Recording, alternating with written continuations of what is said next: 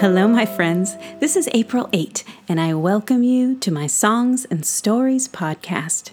Today's story is called Under the Great Willow Tree. It's episode 11. Now, I like to start out all of my stories with a special little song that goes like this. Oh, ye time-bound travelers, lay down your cares and rest your bones, and I'll tell you a fairy tale that I have come to know. And now it's time for our story. Episode 11. Under the Great Willow Tree. Now, here we are in Season 2. Oh, I can't tell you how much I missed you. And I'm so excited now to tell you my first tale of this new season. It begins with the ending. Isn't that funny? So here's how we go. Liliana heard her dad calling out for them. Liliana, Josh, come back here, kids. Where are you two? And what are you up to? I can't even see you. Liliana couldn't believe that her dad was calling them back so soon. She had forgotten entirely about him. Liliana had been skipping stones across Wildcat Creek. There were wonderful rocks that led just like a path out into the water so that she could stand on the biggest rock that sat right in the middle of the creek where the water was rushing all around. And from this perch, she could skip her carefully chosen stones across the cool, clear pool that her dad liked to call the old swimming hole. Liliana wasn't ready to swim there just yet, but skipping rocks was fun. Now, do you know how to skip a rock? Well, first you need to find a nice flat stone, one that has had water running over it for a long time, so it's smooth and wide and can just glide across the top of the water and skip. And then you stand yourself sideways to the water, and you hold the rock in your hand, and you give it a good little flick of the wrist, and you aim straight, and pretty soon, with some practice on your part, the rock will just go skipping across the top of the water, over the top of the creek or a lake, 2 or 3 times or more. I think my big brother James got one to skip 10 times once, and my dad, he could do 1,000,000. Well, we used to go to Wildcat Creek all the time when I was little, back on a lazy, late Sunday afternoon. But for now, this story is about a late and lazy Sunday afternoon with our new friends, Liliana and Josh. Now, along the edge of the creek, Liliana's little brother, Josh, was watching the minnows swim in the shallow pools. The tiny fish would dart away every time he stuck his finger into the water. But then Josh would hold really, really still, and once the minnows got used to his finger being there, they would grow brave enough to come back and nibble on it, and he would squeal with delight. It was tickly. Liliana was still working on her rock skipping skills. She'd had quite a few rocks just go plunk right into the water. She'd just found the perfect rock. It was smooth and almost round, light and flat, and she was getting herself in the perfect position for a great rock skip when all of a sudden, Josh let out a little shriek. Ah! "Are you okay?" Liliana shouted as she looked over. "Look at that giant frog," said Josh, wiping water from his face as he jumped up to chase a rather large bullfrog who had hopped right into his lap and then into the pool of water he'd been playing in with the minnows, and then right off again on his way to who knows where. "He's so cool!" shouted Josh.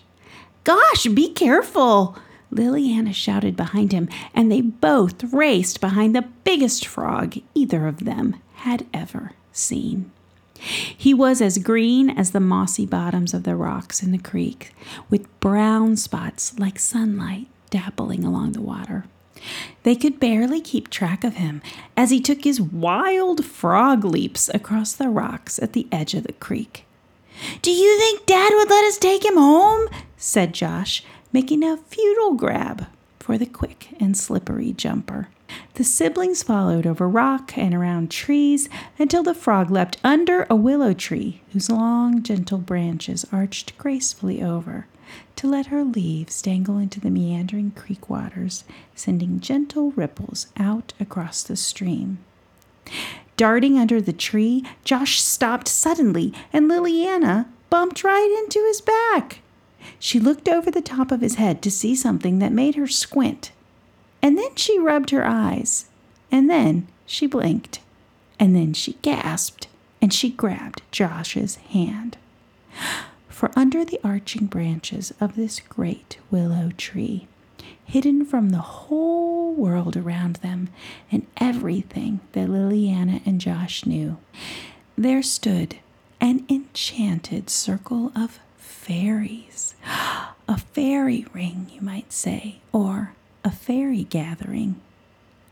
As soon as Liliana realized that they were surrounded by fairies, why, what should happen but all the fairies disappeared?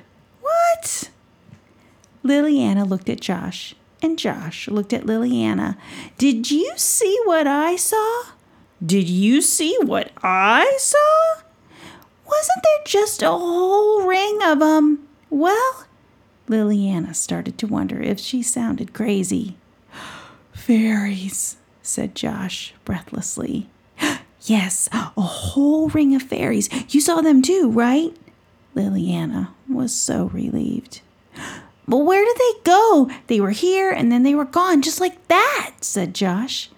He tried to snap his fingers, but he hadn't quite gotten the hang of finger snapping yet. "I wonder," said Liliana.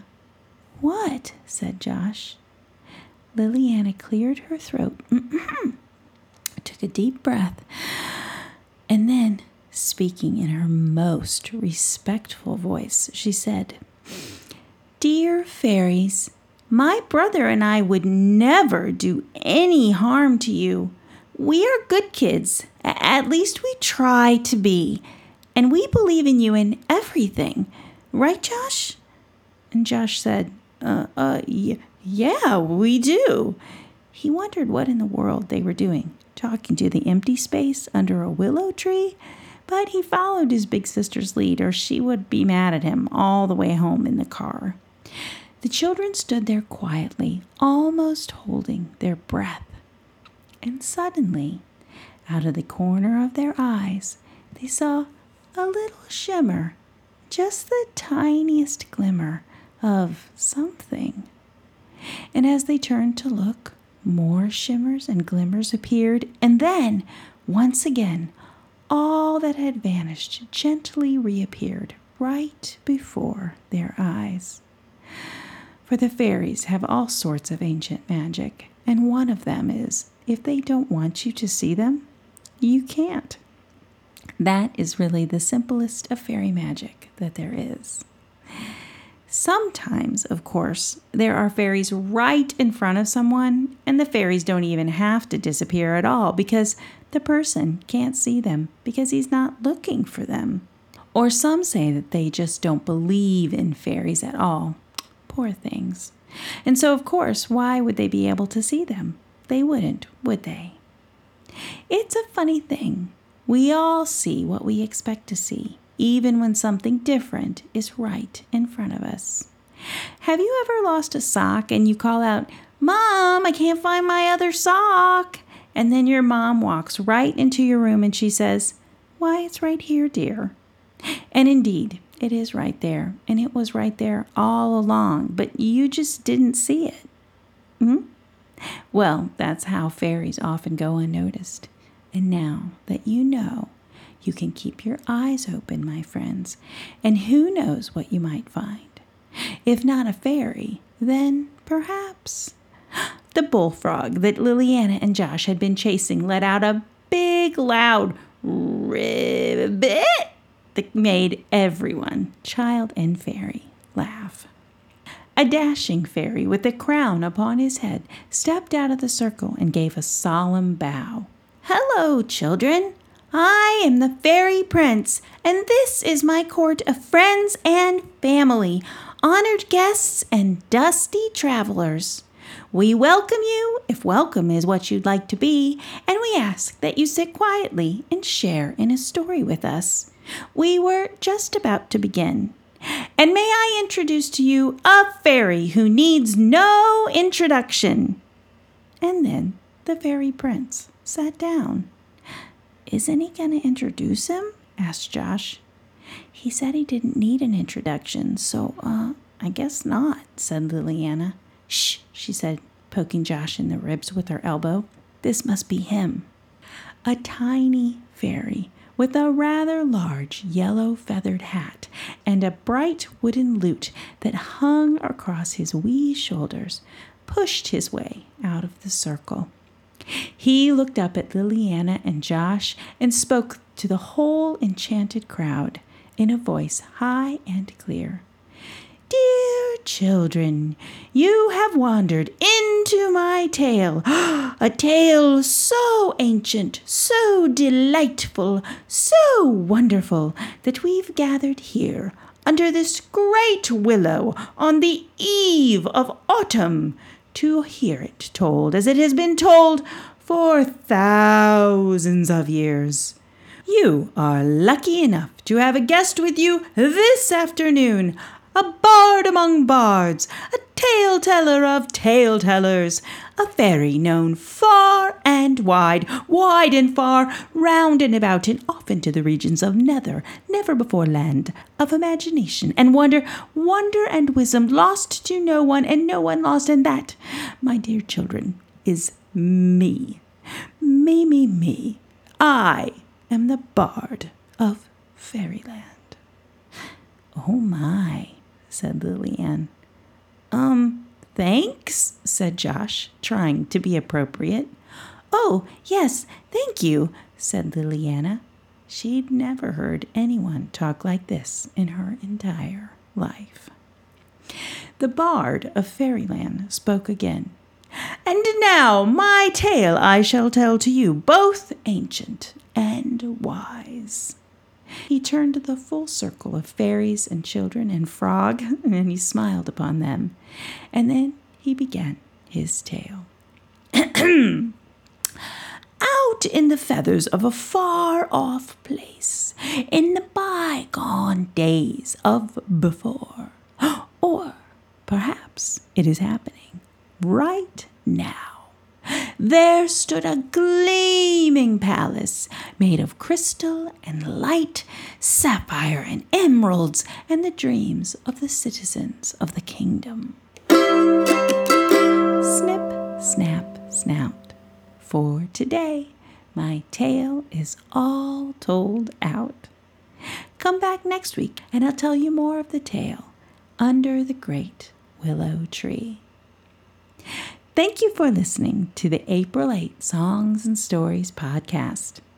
For more April 8 stories, illustration, crafts, videos, and ideas for cultivating joyful, thoughtful children, come on over to april8.com.